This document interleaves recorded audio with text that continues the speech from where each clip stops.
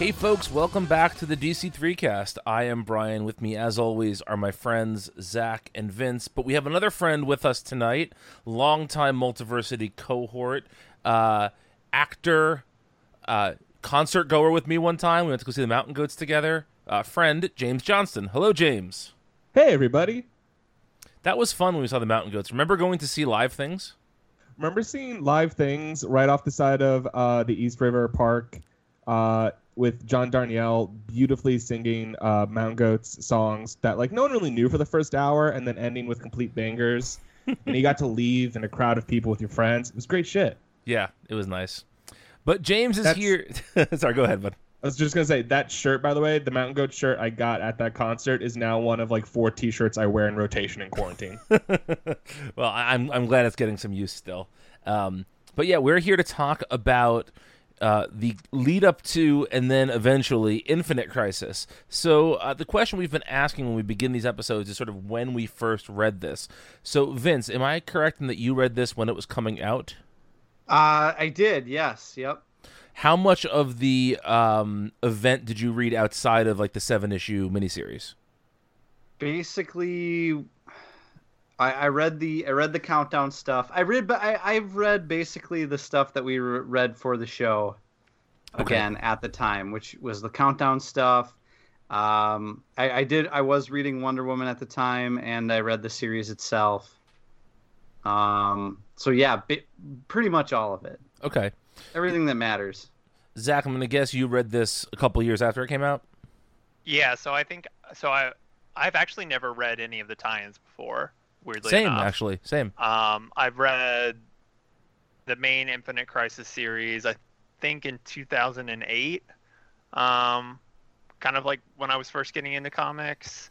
Although I do remember I worked in a grocery store in high school when Infinite Crisis was coming out, and I remember seeing these issues in the magazine section and really wanting to pick them up and check them out, but for some reason I never did. I remember like distinctly thinking like every day when I would come into work, like, oh, I need to go look at those comics that are on the shelf, and then just never doing it. And to this day, it's one of those things, like if I could ever go back in time, I would that's definitely one of the things I would do, is make myself buy those Infinite comics off the shelf. Truly an important thing you could have changed. Yeah, just one of many, Yeah. just one of, if in my like Moira X lives, I would definitely know to be reading Infinite Crisis as it was coming out.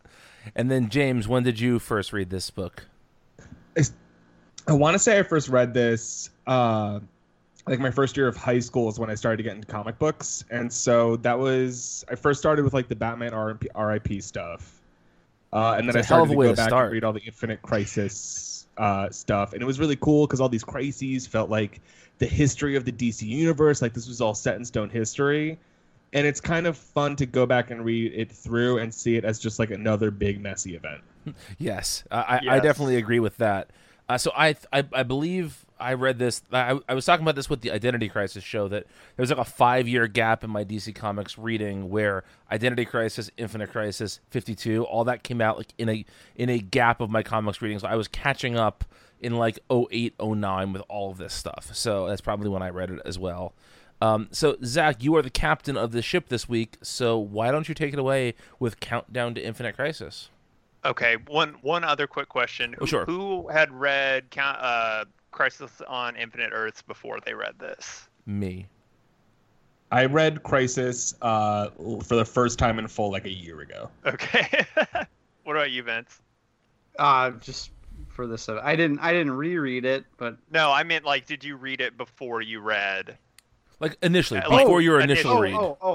Yeah. Crisis on Infinite Earths was one of the first DC stories I've ever read, which was a tremendously bad idea. Still. Yeah. It's terrible. It's a bad horrible idea. introduction. Okay. Crisis is one of those books that just works better as a Wikipedia article. You kind of like read through to get a gist of it. I used to think that, and then the last reread we did of it, I like fell in love with Crisis. I think I'm still with James. It's good. It's good, but I hadn't read it before I read Infinite Crisis, so I didn't get any of it, honestly. I think, and so, but yeah. So revisiting it now, has been a trip. But yeah, Countdown to Infinite Crisis, the best deal in comics, 80 pages, $1, written by Jeff Johns, Greg Rucka, Judd Winnick, illustrated by Rags Morales. Is it Jesus or Jesus? Do you know how he pronounces it? Jesus. Jesus? Okay, Jesus. I didn't know. Jesus Saez, Jomi Palmiotti, Ivan Reyes, Phil Jimenez, and Ed Benes, apparently. I had to look this up on Wikipedia because I don't think anyone's credited in the actual issue. Yeah, this book just wilds out. I can't imagine like what it would have been like to read this issue when it was coming out. Vince, tell us about it. What was it like? What was it like? I mean, you got to remember that I was in my like late teens, and I thought that Identity Crisis was based at the time, and also that like this was the logical like I loved how this was the logical extension of like the superheroes are really fucked up people type thing, you know. So that's what it was like at the time. Opening this issue today, I was immediately taken back to a time in comics that I really cherish and love. Just seeing like Blue Beetle sneaking around, like I was like, oh, yep, I'm back home again. I'm like in my comfy pajamas with this shit. I feel like this is the only issue I can think of that is sort of similar to this in terms of its impact and scope is like one of the either the DC Universe Rebirth issue that we got at the start of Rebirth, or I'm trying to think of when it was. The Final Crisis one? Yeah, or the Final Crisis one. There's one more too. There were 3 books in my mind that were like this, where it's just like it's basically like unfolding a red carpet in front of you. Like, here, walk on this path for the next year. It's a Nintendo Direct. Yes. Yes. Here's all the goodies you're going to get to play with this year, unless our contract with Northam Langform falls apart, in which case we can't introduce the 2 characters whose powers are that they are constantly blown up in Palestine or whatever that Marvel comic was. That's right. Yeah, so this is a Blue Beetle vehicle. Who, I mean, seems, I don't know where Blue Beetle was like in comics at this time. I know that he was simping for Barbara Gordon. Yeah, he was doing that clearly. So like, I don't know if he was showing up in Birds of Prey or something. I know that they had done that. I think he showed up in Birds of Prey, and there's a part in DC 1 Million where he's like begging for him to be her wheelchair for a second. Yes. I don't remember that. Like, I read that and I don't remember it. There's I can never forget. Where he's like, gosh golly, Barbara, I grew up in a college town, so girls with glasses make me go yes, fucking I do wild. remember that. Oh my gosh, yes. Okay, yeah, so... Okay, wait, yeah, no, wasn't that the Atom? Wait, James, I want to push back. I believe that's the Atom that says that. It was the Atom. Continuity alert! The base department called. They revoked my membership. Ray Palmer and Ted Cord are effectively the same person at this point, anyway. At this point, in DC, you're right. I don't know. I mean, like, Ted Cord has his issues, but like Ray Palmer's wife. That's right. Ray Palmer has been through family court. Ted Cord wishes he could perverse the travails of family court. That's right. Yes. I do want to point out one Ted Cord thing here, which is in his monologue in this issue, he's talking about how he's a .com millionaire. Like, yes, I know that like the DC and Marvel timelines shift as time goes on, but that was like 3 years before this issue. Like, I don't know how they could possibly have him being both a .com millionaire and a member of the Justice League International. I just don't understand how that happens. He invented the hamster dance website. Oh, okay, that's what happened. All right, he was also the Numa Numa guy. No, we all know Zach was the Numa Numa guy. He was the voice of the Pets.com dog. I don't know if you read this, but in 2016, when they were bringing back Bread Court or whatever for Rebirth, they were like, he got his money in Bitcoin. And I was reading this aloud in college class, and I went, this is based. And everyone said, wow, that is based. Based confirmed. So a lot of stuff happens in this book.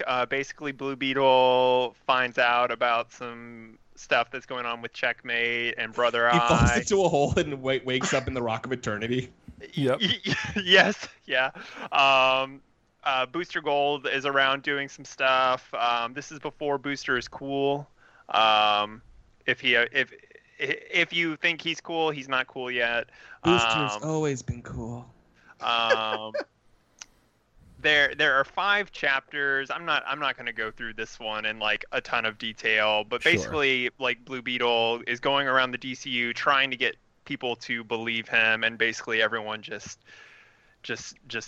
shits all over him. Yeah. Like, He's posting won't give him hashtag the light Save the of day. Supers on Facebook, and everyone's Yeah. like, God, Ted like really fell down this rabbit hole. He thinks there's like an OMAC project, and that like Maxwell Lord is like trying to like drink baby blood and adrenochrome so he can keep his mental powers.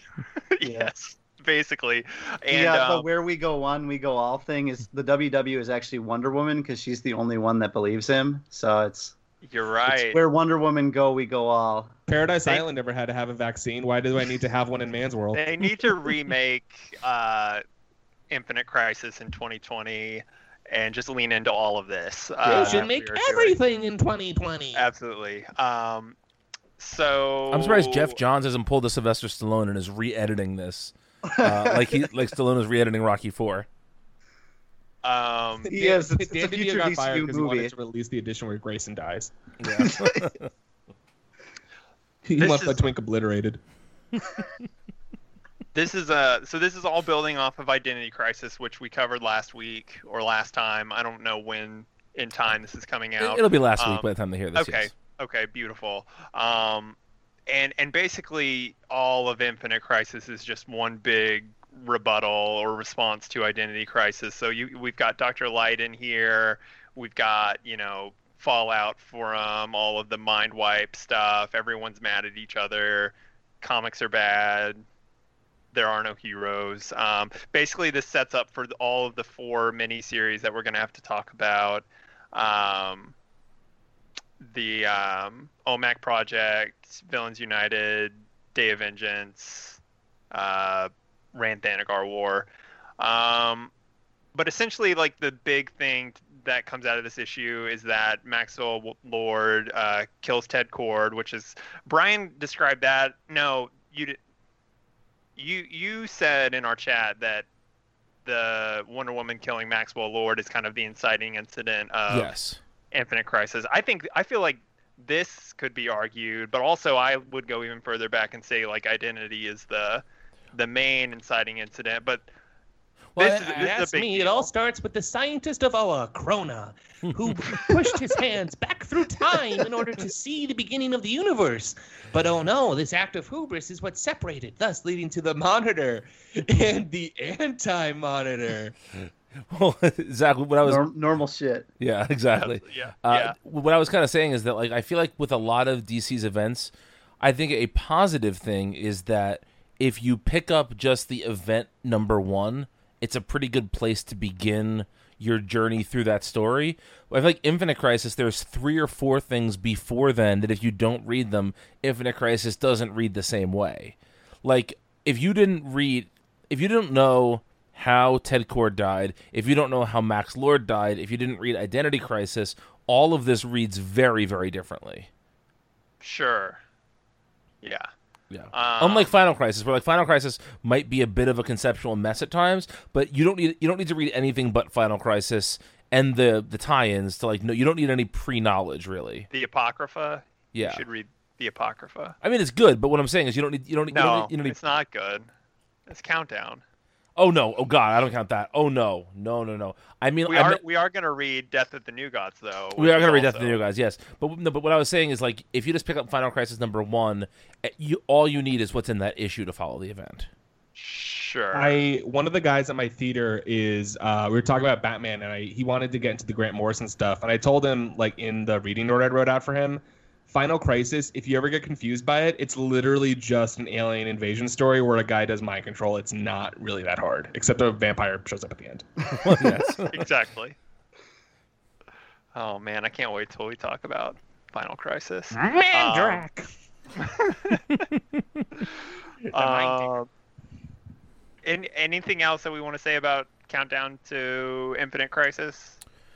My one note was just that I feel like this issue did a good job of giving you sympathy for Ted Kord, who's a character that isn't always written in sympathetic ways. I think by the time he dies at the end of the issue, you are very much rooting for him and you feel for him. And I think that from the beginning of the issue to the end, it does a good job building to that moment. I like that they try to go for like a ripped from the headlines kind of thing, because there's a scene where Booster's gold computer is exploded by Checkmate, and that's what happened to me when I tried to Google, are the Simpsons real?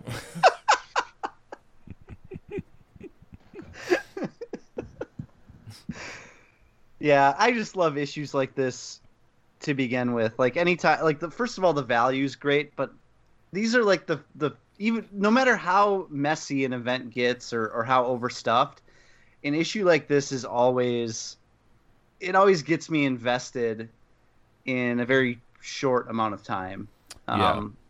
Like I'll take this any day over tons and tons of prelude or lead up or whatever. This was great for like returning to this to just plop you back into this status quo. I think it does a great job of that. I'll also say that I think that this issue does a better job of getting you. This issue does a better job of connecting the 4 miniseries that spin out of it than Infinite Crisis does tying into those 4 miniseries. Yeah, I think that's probably true. There's almost nothing in the Ranthanagar War that has anything to do with Infinite Crisis. Yeah. You know. I don't know if I agree with that. I mean, there is, but you don't need to know. Like, I guess.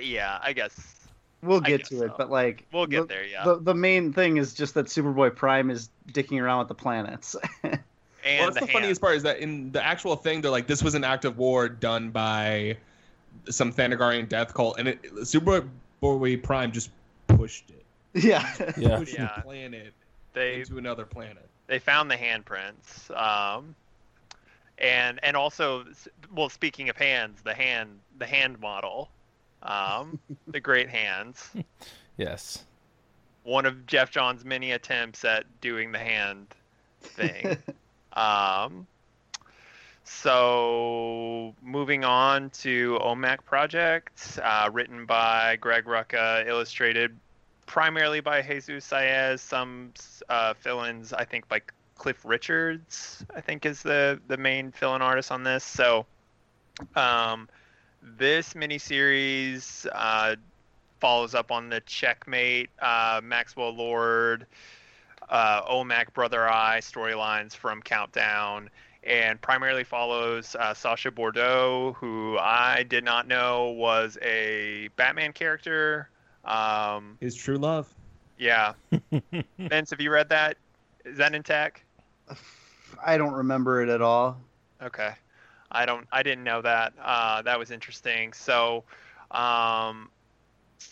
basically, this is all about the fallout of Maxwell Lord killing Ted, and kind of the rollout of the OMAC project, which is Brother Eye, this big satellite that Batman built, that Maxwell Lord has kind of co-opted to spy on the heroes and to make the OMACs, which are based on Jack Kirby's OMAC, only they are bad, and they're actually supposed to be kind of more like the what were those things in Crisis on Infinite Earths, the shadow demon things that came from Animonitor. Yeah,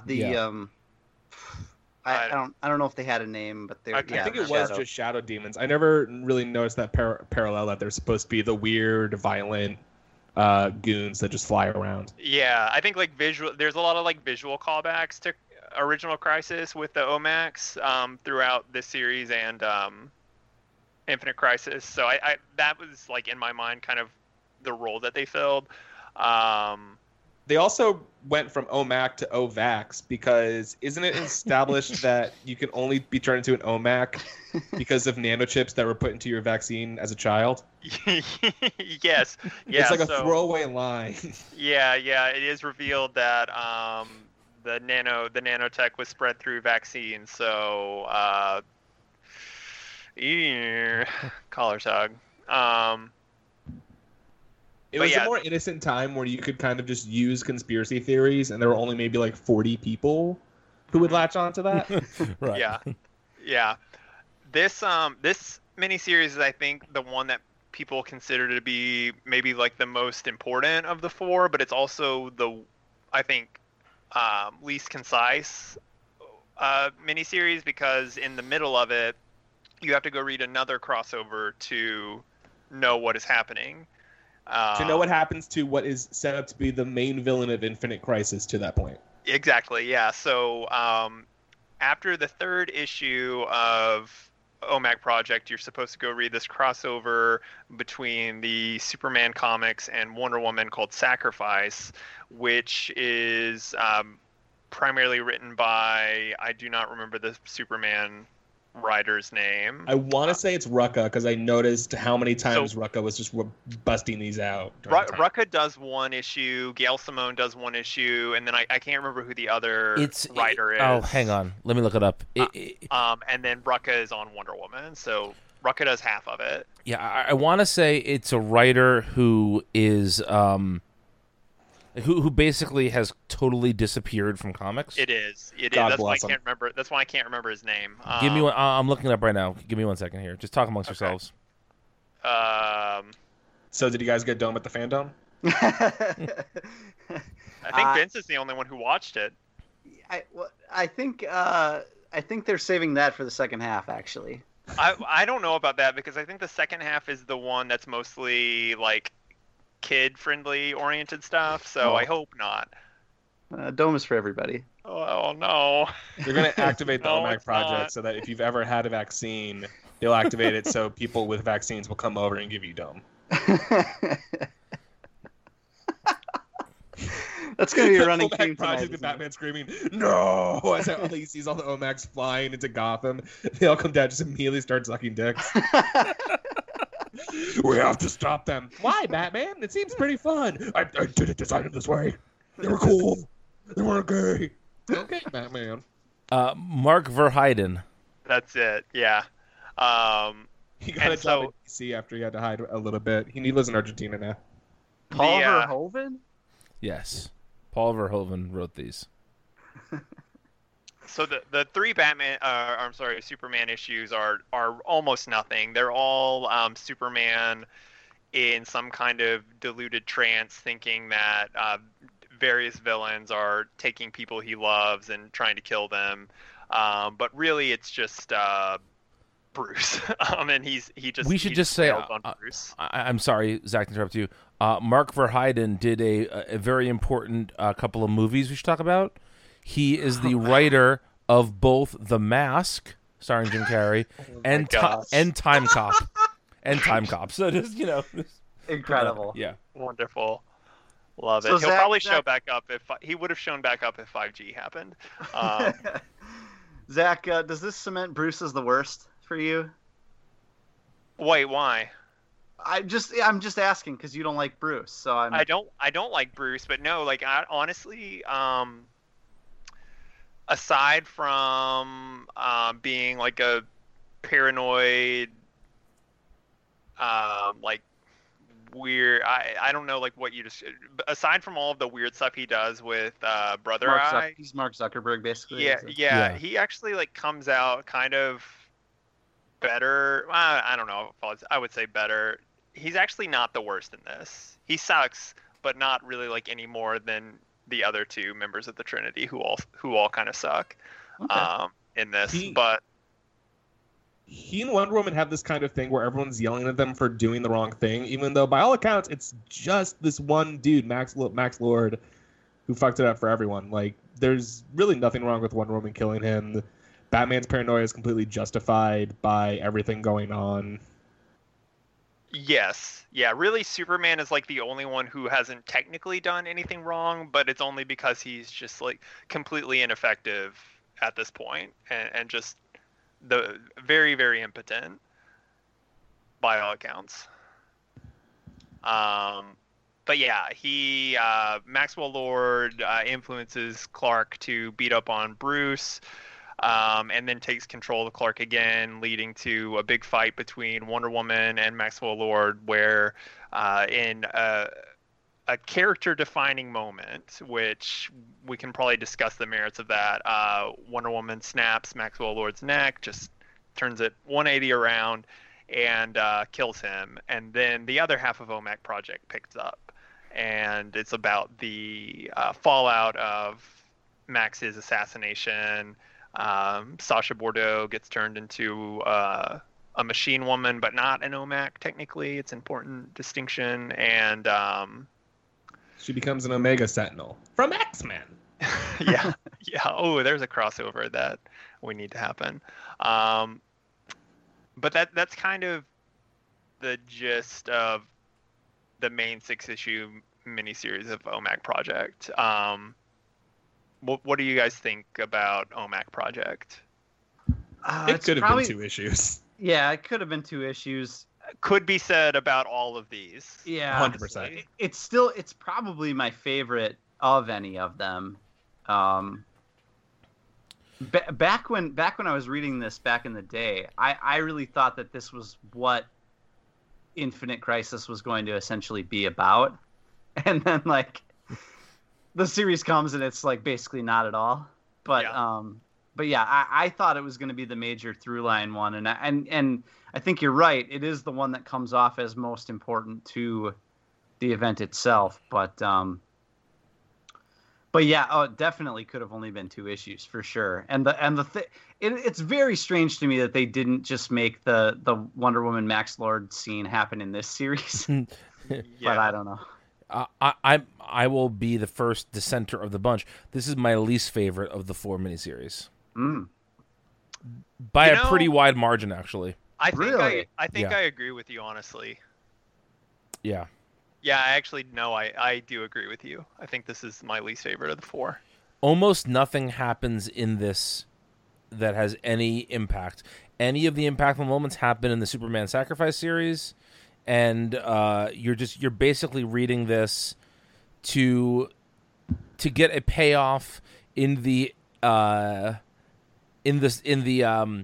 Project special in number 7. And that falls right before Infinite Crisis number 7.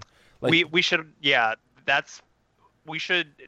mention. So there are 4 6-issue miniseries that each then have a one shot that is separate from the series that takes place during Infinite Crisis, which is not confusing at all. No, not at all. But yeah, I thought that this was, for all intents and purposes, fine, but I don't think it's Rucka at his best. There's a lot of that really annoying, like, half MS-DOS writing that happens in this, which is I just stopped looking at that altogether. If there was any of that, I just stopped reading it. And I think that this has a lot of just stuff that sounds deep in some way, but is really just nothing.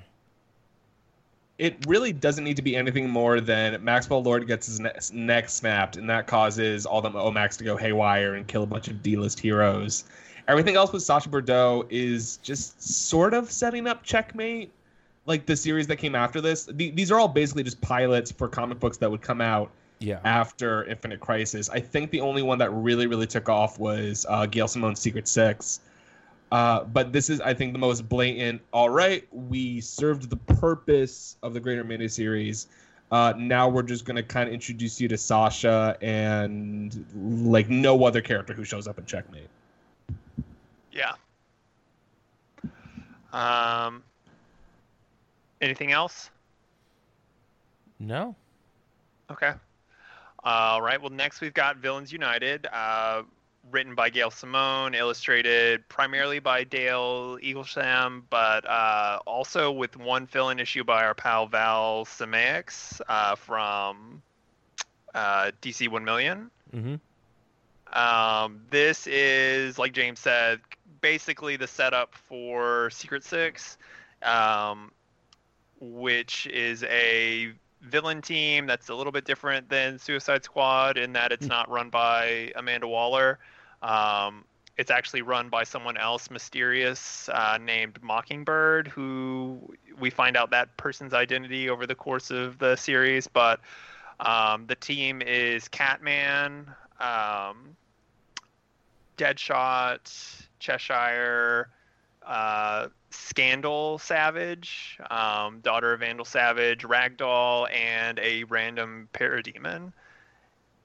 And they are basically set up as this kind of morally gray kill squad that is in opposition to this new villain group called the Society that's being put together by Lex Luthor for the supposed purpose of creating a machine that will mind wipe all the superheroes in retaliation to the mind wipes that were done in and around Identity Crisis. And this one's really good, I think. I really like this mini a lot. It's my favorite one of the 4. I think a fair argument could be made for that. And it makes sense because it did go on to spin off the only series that really kind of found a core audience and a lot of critical praise with Secret Six. Yeah, it makes me want to reread Secret Six. Yes. For yeah. Sure. I've never read Secret Six other than like a few issues here and there. So I honestly, more than anything, doing this Infinite Crisis read through has made me just want to read all of the comics that spun out of this. So put me down for Checkmate, put me down for Secret Six, put me down for even Shadow Pact. Sure, why not? Oh, I'm all in on Shadow Pact. We'll talk about that in a minute. I love the concept of Shadow Pact, even if I've never given it a shot. I think Villains United is the best one if you love the Venture Brothers. Like, if you just love supervillains hanging out, figuring out how they're going to organize, and then, like, the petty conflicts that lead to people being like, well, I'm not going to join the Secret Society. I'm going to join the Secret Six or whatever. Well, we got to kill them.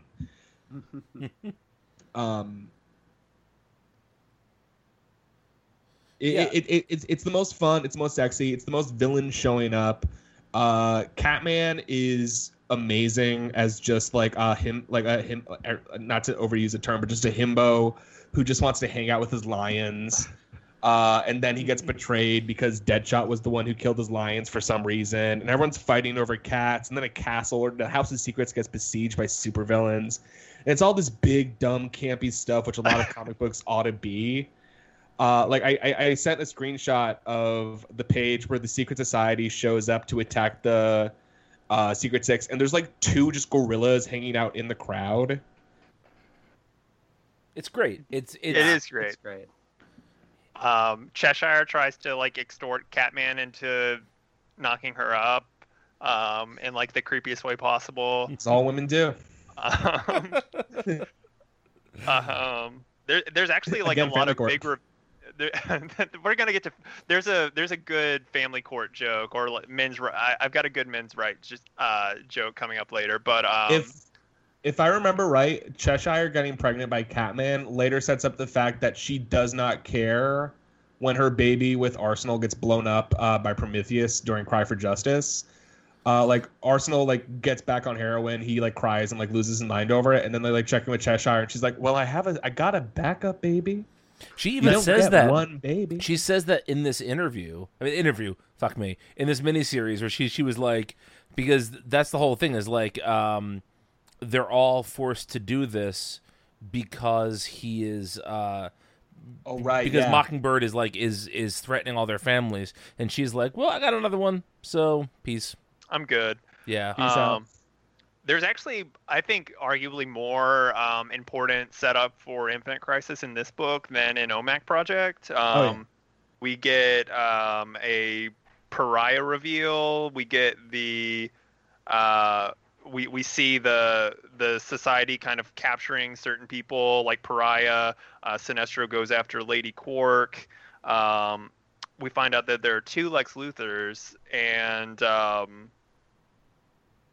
I can't remember. Do we actually find out in this miniseries that one of them is Alexander Luthor? Or No, does that they come say later? that it's the people that any reveal that it's a holdover from the first Crisis is saved for Infinite Crisis number one. Okay, I that's what I thought. But we do find out that there are two different Lex Luthors. One who is running the Society, and one who is actually Mockingbird and running the Secret Six. And then they also, I think those are all of the major kind of setup reveals for Infinite They could have Crisis. just done just Villains United, really. Yeah. It's also the only. really It's the could, one yeah. where it's the setup that I think would work best. Like if all of the premise of the 4 series is that there are 4 disasters going on that could all conceivably be their own crossover, Villains United is the best one out of those 4 premises. Yeah. Yeah. Their base is the House of Secrets. That's cool. It is, yes.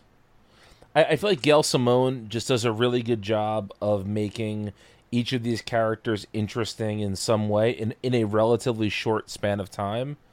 I think the only character that maybe comes off as being less than like perfectly written is the random parademon, because I feel like he is written unlike any parademon was ever written in DC Comics before this.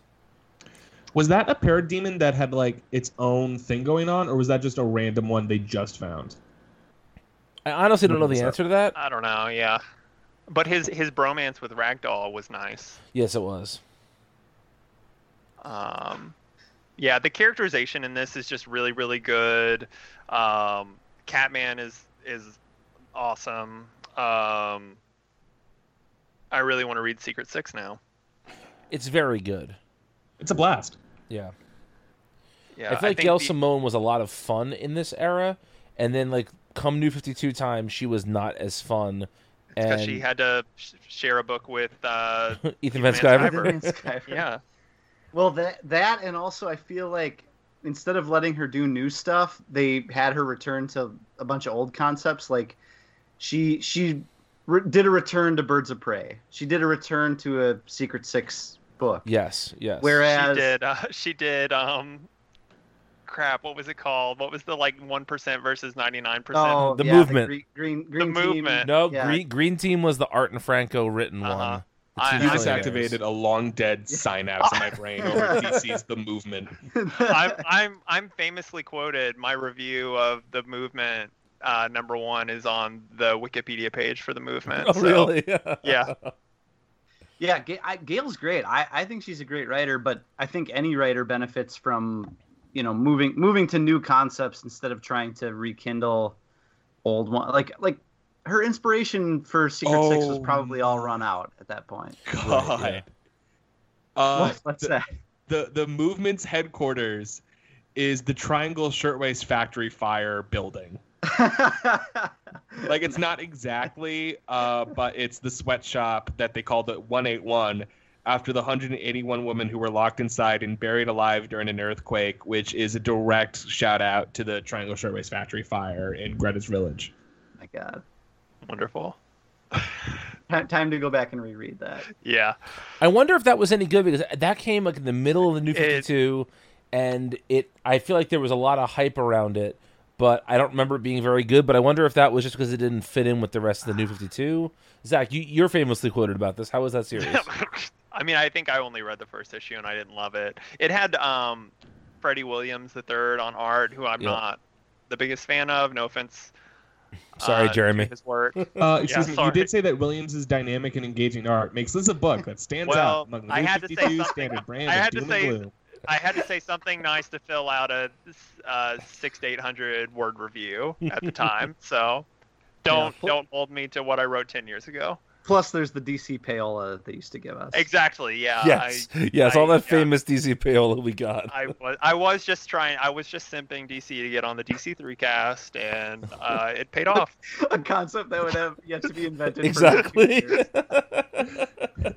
I wrote nice reviews of DC Comics for 5 years so I could eventually get into the VIP suite at the Fandom.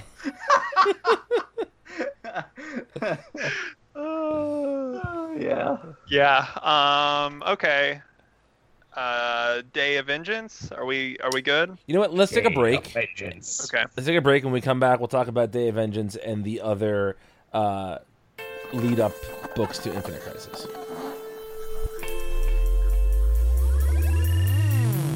Hello, everybody. My name is Mike. And I'm Greg. And together we are Robots from Tomorrow, a twice-weekly podcast appearing at multiversitycomics.com. Each week, we take some time to check out books hitting shelves on Wednesday that are worth your attention. And each month, we dissect the previews catalog. We also have long-form discussions about books we've enjoyed, like Dan Clow's Ghost World and Jack Kirby and Mike Royer's Commanding. And if that's not enough, we also do creator interviews. Some of the talks you'll find in our archives feature Mike Mignola, Leila Del Duca, Sean Martinborough, Emma Beebe, and Greg Rucka. So that's a lot of content for everybody. Please subscribe to Robots from Tomorrow in iTunes or Stitcher so you never miss a thing.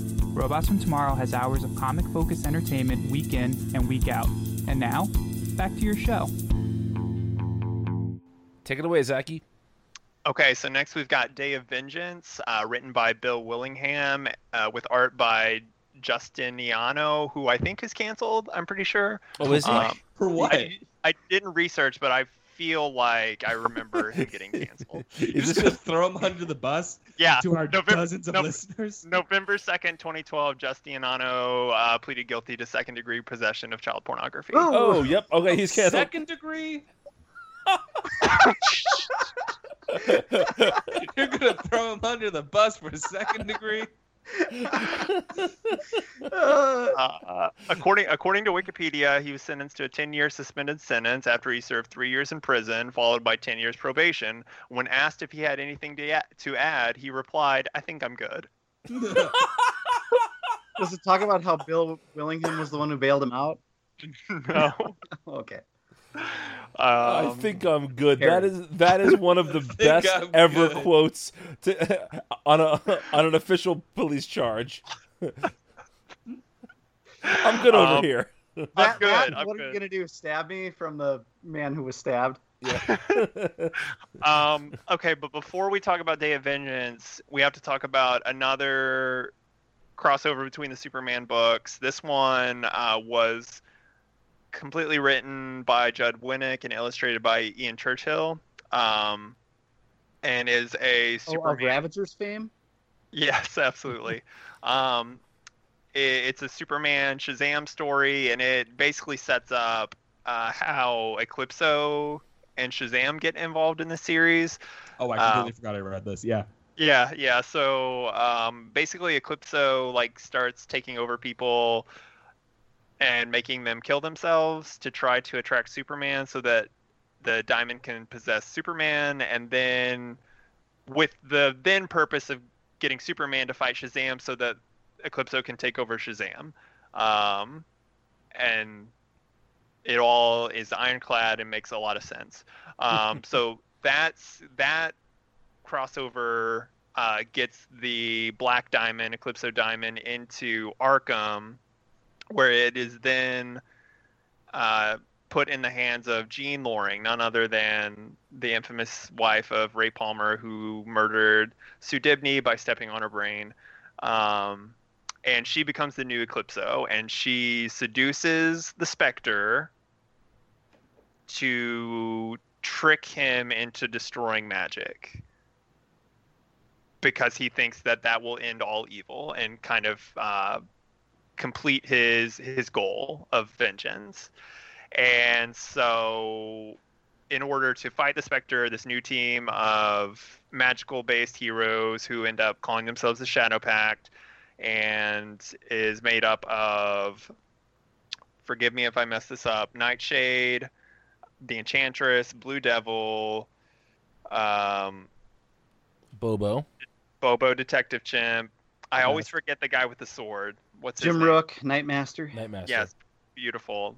And Ragman. And then to some degree, Black Alice plays a role in this, but she's very much she's a Gail Simone creation, and I understand that she goes off to be in Secret Six instead.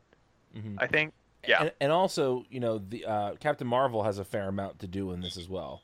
Yes, yeah. So coming out of that Superman crossover, Captain Marvel and Shazam play a pretty decent role in this, and I don't I don't think that this is as good as Villains United, but I think this and Ranthanagar War are pretty much on par in terms of enjoyability. I think this might be a little bit better, despite being a pedophile. Giannano's art is really good. Can I say that? Sure. Okay, I don't know. It's again, like, really good character work from Willingham, I think. The premise is really strong. This really just feels like, I've never read this before, but this is my first time reading Day of Vengeance, but Tynion's Justice League Dark is just cribbing on this to the max. No offense to Tynion, but there's even the bit where kind of they're hanging out in the Oblivion bar and they all have to flee because they're afraid of having that many magical people together at one time. This is a good series. I enjoyed it. This is my favorite of the miniseries. I am a sucker for DC's magical heroes. I am specifically a sucker for Blue Devil and Shazam and Detective Chimp. So this is Brian Nip to the nth degree. I really like this. I thought this did a good job of giving the mystical heroes something to do in this event that feels different. We've complained in the past sometimes about how the mystical characters are used in these crisis level events, and I feel like this is maybe the best of their uses thus far from what we've read, in part because of the stuff that's laid down in this miniseries. Yeah, it's also just like my favorite cast of characters. Like I think I like the concept, and I think I like Villains United more. But just in terms of like characters I love to see Detective Chimp. I love to see Ragman. I just like am so happy to see all these magical characters, and they got their own thing going on. We love Ragman. It feels like most of the weird continuation of like dark magic stuff that DC kept by having like consistent Etrigan and like Zatanna Constantine books through the 90s into the mid 2000s. Mm-hmm. Yeah. Does anyone know how Enchantress came back after Day of Judgment? No. Did anyone look that up? I don't know. I didn't look. I was hoping someone else did the homework. No. All right, this is a sequel to Day of Judgment where like every time the Spectre loses a host, he just becomes the most impressionable, dumb, musclehead boyfriend. Yes. Who, as soon as he gets a girlfriend, he will do whatever the girlfriend says. He does not care. Yeah. That is very true. Which we didn't. I guess I imply, but didn't like fully say. But the Spectre and Eclipso definitely like bone down in this series. Oh, they show them fucking. Yes. Yes, they do. But also, we should say that this is one of the rare times the Spectre has no host whatsoever. And so there's a lot of mileage given to that he is, he's sort of unstable without having a host. And this leads to him getting a host in Infinite Crisis. Leading to the best tie-in issue of all time, Gotham Central number 37. We'll talk about that, I guess, closer to when that happens in Infinite Crisis. Never mind. Yeah. Yeah. I guess this also apparently, so this spins out into Shadow Pact eventually, and also apparently there was a countdown series called Countdown to Mystery that picks up on stuff from this. So there you go. Yeah. This is a spoiler for over a year in the future, but the thing that we are talking about maybe doing after we're done with our crisis events may involve the Shadow Pact. But it also may involve reading all of Grant Morrison's DC comics. Both of these things are potentially true at the same time. Okay, last one. Ranthanagar War, written by Dave Gibbons, illustrated primarily by Ivan Reyes. Joe Prado is on that as well. I think I don't know if there's a fill-in artist. I didn't write one down. I think it's mostly them. It's mostly those two, yes. Yeah, and so this is actually spinning out of an Adam Strange miniseries written by Andy Diggle from like a couple of years before this, The guy who which killed I Phil did Hartman? not read. What? The guy who killed Phil Hartman? Yeah. Okay. Yeah. They let him write comics. That's an extremely Brian reference that 1% of our listeners will get, but they will enjoy it very much. We love you, Andy Dick. Okay. So yeah, Zach. I'm totally derailed. So spun out of that Adam Strange series, and it's exactly like the title says. It's a war between Rand and Thanagar. So you've got Adam Strange, you've got the Hawk people, you've got Brildox and Legion, you've got the Omega Men, Green Lanterns, the whole thing. This is like a sequel to Invasion. Yes. Yeah, my bread and butter. I wrote down in my notes that this is Zach Nip. Yeah, this is Zach makes the DC universe, basically. But that said, I also didn't necessarily love this because not very much happens, and I just like don't care about Rand Thanagar stuff that much. If this was almost anything else, I think I'd be almost all for it. This also has a Prelude crossover in JSA that I didn't read. James, I think you said you did read that. I might have. There's like a couple issues where Hawkman is like on the phone and he's like, "I just got off the phone with Space. There's a war now. I have to go." Okay. I know that there's apparently a story arc somewhere where the JSA fights Ominar Sin, who is the main villain of this. I blacked out every time he was on the page. Yeah, I could not care less about Ominar Sin. He's the worst. He's the absolute worst. He was in Steve Orlando's The Unexpected. I bet a lot of people were recently, which was good. That series was good. That was we good. That on That's the one show. where Mandrak comes back, right? Yes, actually it is. Mandrak. It actually is. But really, this series is. This one is the most, kind of like Brian said, the most tenuously connected to Infinite Crisis. Mostly because you find out not even in this 6-issue series that Superboy Prime is the reason for it happening. Not the other reason, the fake reason that they think caused all of this. But I still enjoy this. The Ivan Reyes art is really good, and it's interesting that he would go on to do Green Lantern after this. And yeah, I don't have a ton to say about this. Other than it's fine. It's enjoyable. I was thinking about this in relation to the Empire event Marvel's doing right now, because they're both kind of the same thing, where like alien species are invading each other and Earth heroes show up to be like, hey, cut that out. But I felt like Empire is such more grounded in like the actual like history of these like species and like the actual characters, while I just like fully was blacking out several times during Rand Thanagar War. Mm-hmm. So there is some stuff in here. I recently read the first like maybe 25 or 30 issues of the Hawkman series that was written by Jeff Johns, and I feel like some of the Thanagarian stuff here is somewhat introduced in that series, and so I feel like if I hadn't read that series, 6 months ago, I would have been far more lost. And there is a lot of Rand Thanagar stuff that goes like way back in the DC universe.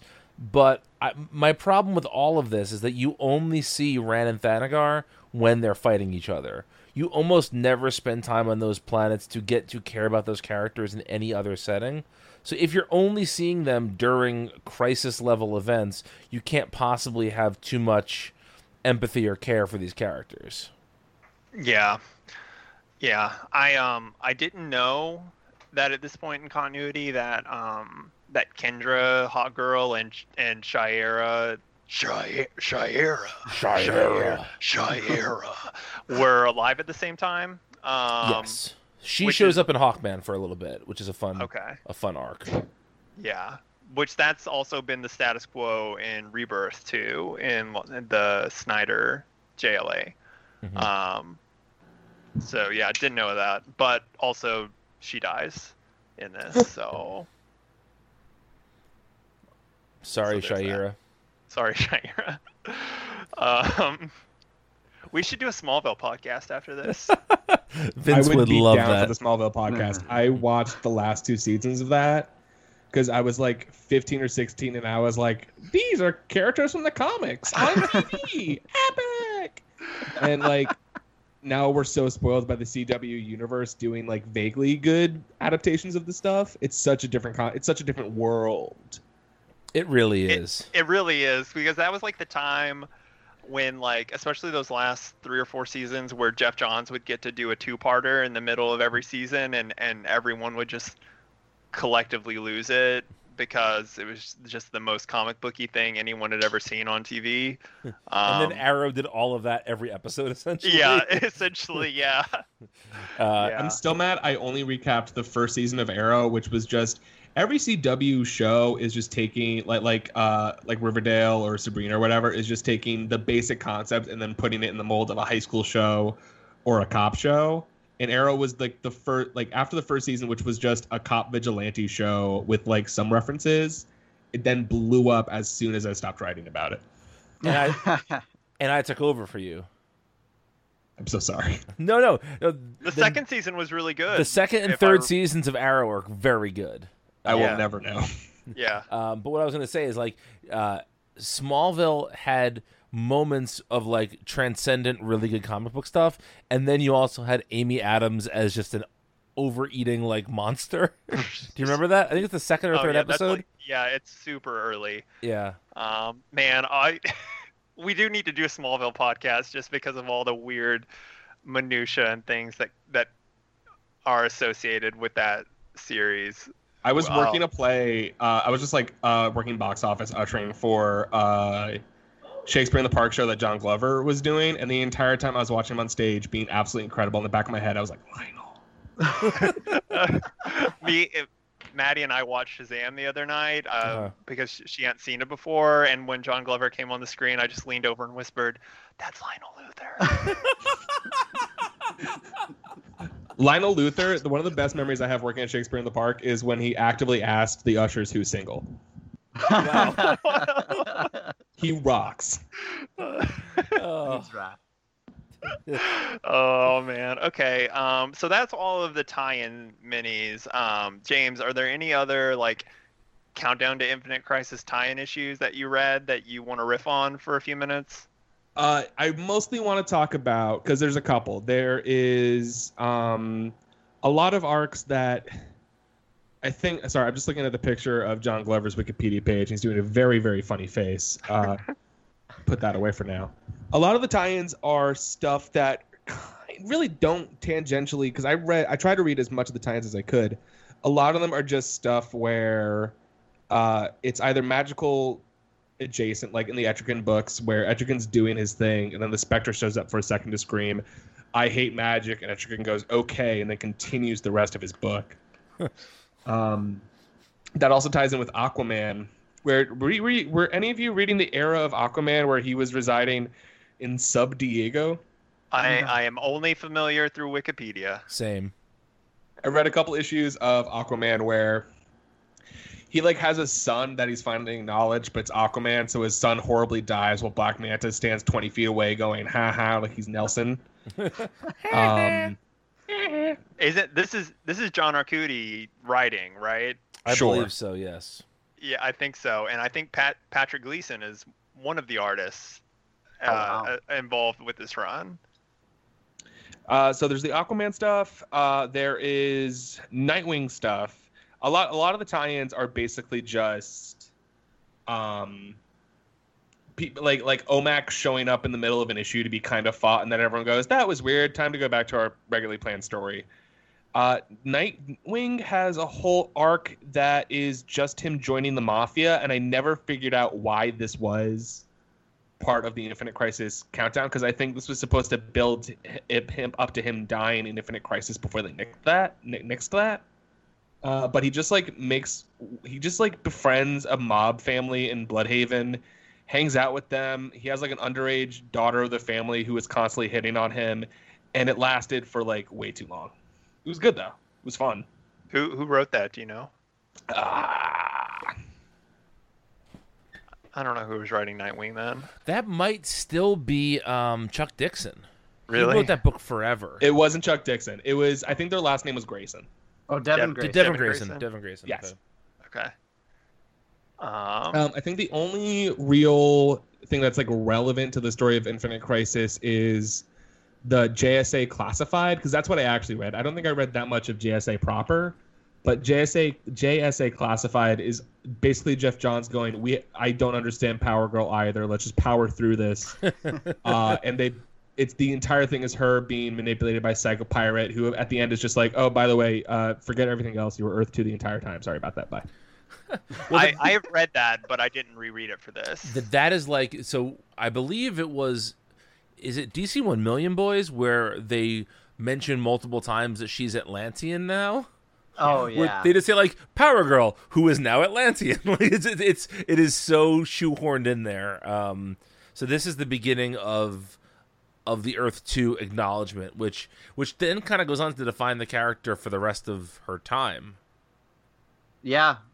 Until Flashpoint, yeah. Well, and even after the even after Flashpoint, too, well, because of World's Finest. Yeah, okay.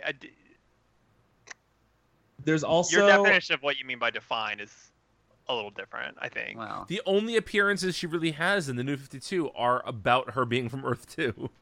Except, well, yeah, but Earth 2 is different then, though. Sure. It's a different Earth 2, but she kind of just shows up in the main titles to be like, hey, anyone want to read Earth 2? And everyone's like, not really. Yeah. Well, I don't know. She's a do you guys supporting remember character in the worst New 52 comic, Mr. Terrific. She is, and then you have that Huntress Power Girl miniseries where you find out they're from Earth 2. But that's the World's Finest series. That's World's That was Finest, yeah. an ongoing. No. It's a miniseries. It was one of the first 6-issue minis that came out alongside the Penguin. Oh, you're book. right. Yes. I'm I know sorry, I am. Zach. I'm sorry. Wait a minute. Wasn't that just Huntress? No. Well, okay. Well, it might have been okay. might have been just called You're right. Huntress, but Power Girl's in it.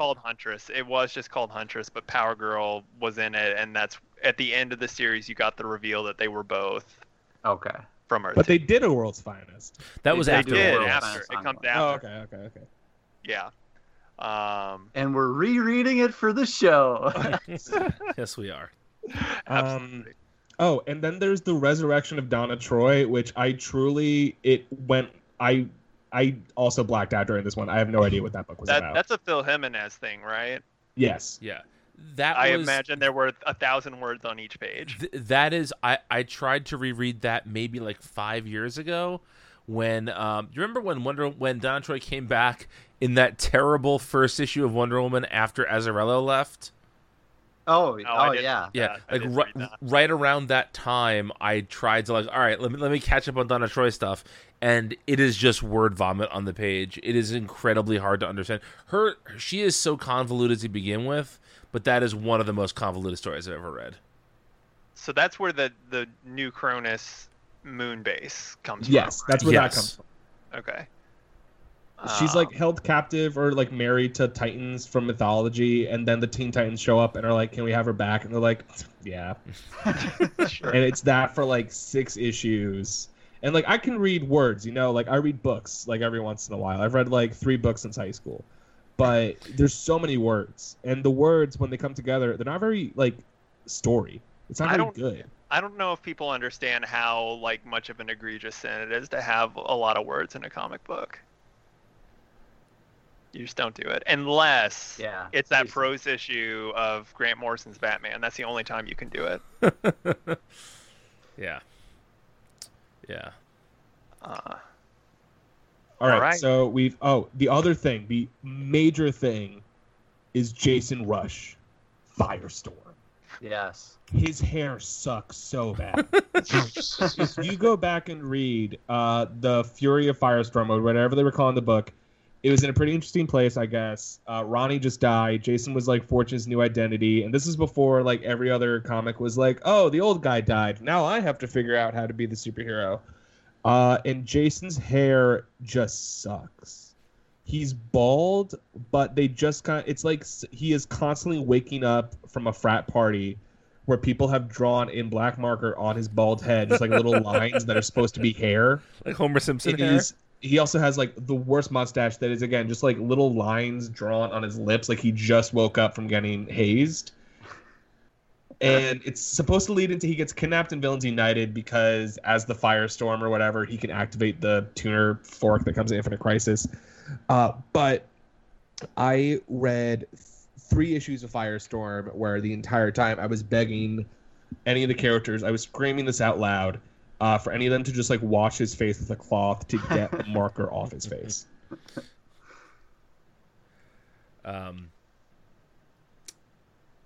That's definitely a weird era of Firestorm comics. But fun. I actually really like Jason Rush as Firestorm. He's great. Yeah. He was supposed to be on Earth. It's in my Earth notes. 8. Earth 8 along with Kyle Rayner. And 90s and Earth. Helena Breach. Bertinelli. Yeah. And Breach, who had his own series at the time, Yes. apparently. Earth 8 is the reason why Kyle Rayner is one of the the misfit characters from Countdown to Final Crisis, along with Donna Troy and Jason Todd, but they never say in that comic why he is one of the anomaly characters. You have to remember that in one panel of Infinite Crisis, it says he was supposed to be on Earth 8. And then there's the issue of Infinite Crisis, which comes later, where they just give up on the Breach and someone kills him, and then he's immediately replaced in Space and Time with Captain Atom. Yes. Which I'm not positive. I meant to double check. I think has to do with that. I may be wrong on this, but there was that Captain Atom Armageddon series that was in the Wildstorm universe, where Captain Atom was in Wildstorm for a minute, and he was in Wildstorm, and then when he wakes up, it's another crisis. Yes. DC Comics are wild.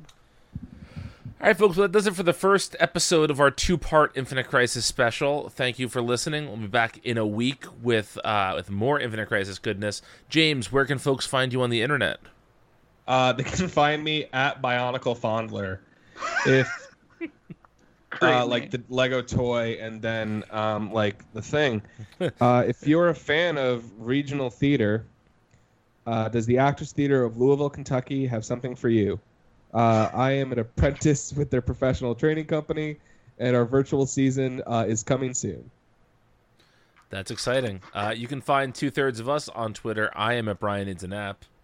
And I am at Wilker Fox. If you need to find Vince, he is furiously importing all of our information into a computer so that one day he can reveal to the world our secret identities and ruin everything until he's going to dox us. He's going to dox us, exactly.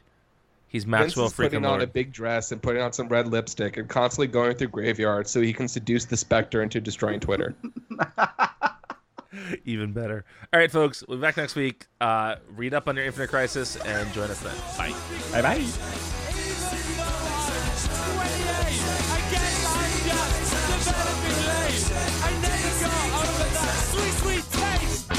Okay, and Brian's just spying on all of us.